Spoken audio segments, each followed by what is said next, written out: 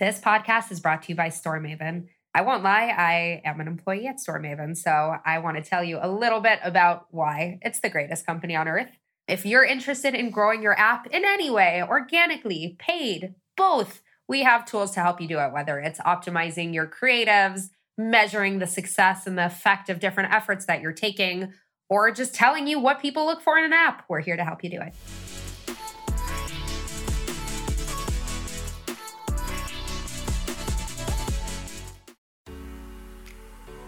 What creates mobile growth?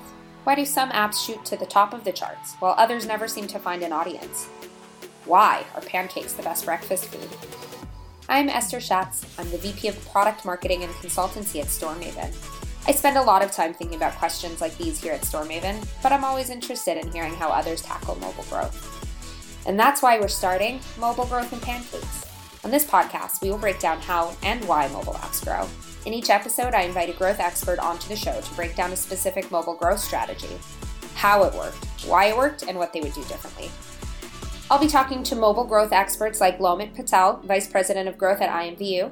Instead of just focusing on any given part of that funnel, our responsibility encompasses the entire user funnel, which is great because then we're always focused on ensuring we're driving the right quality of users that are ultimately going to lead to our best lifetime value.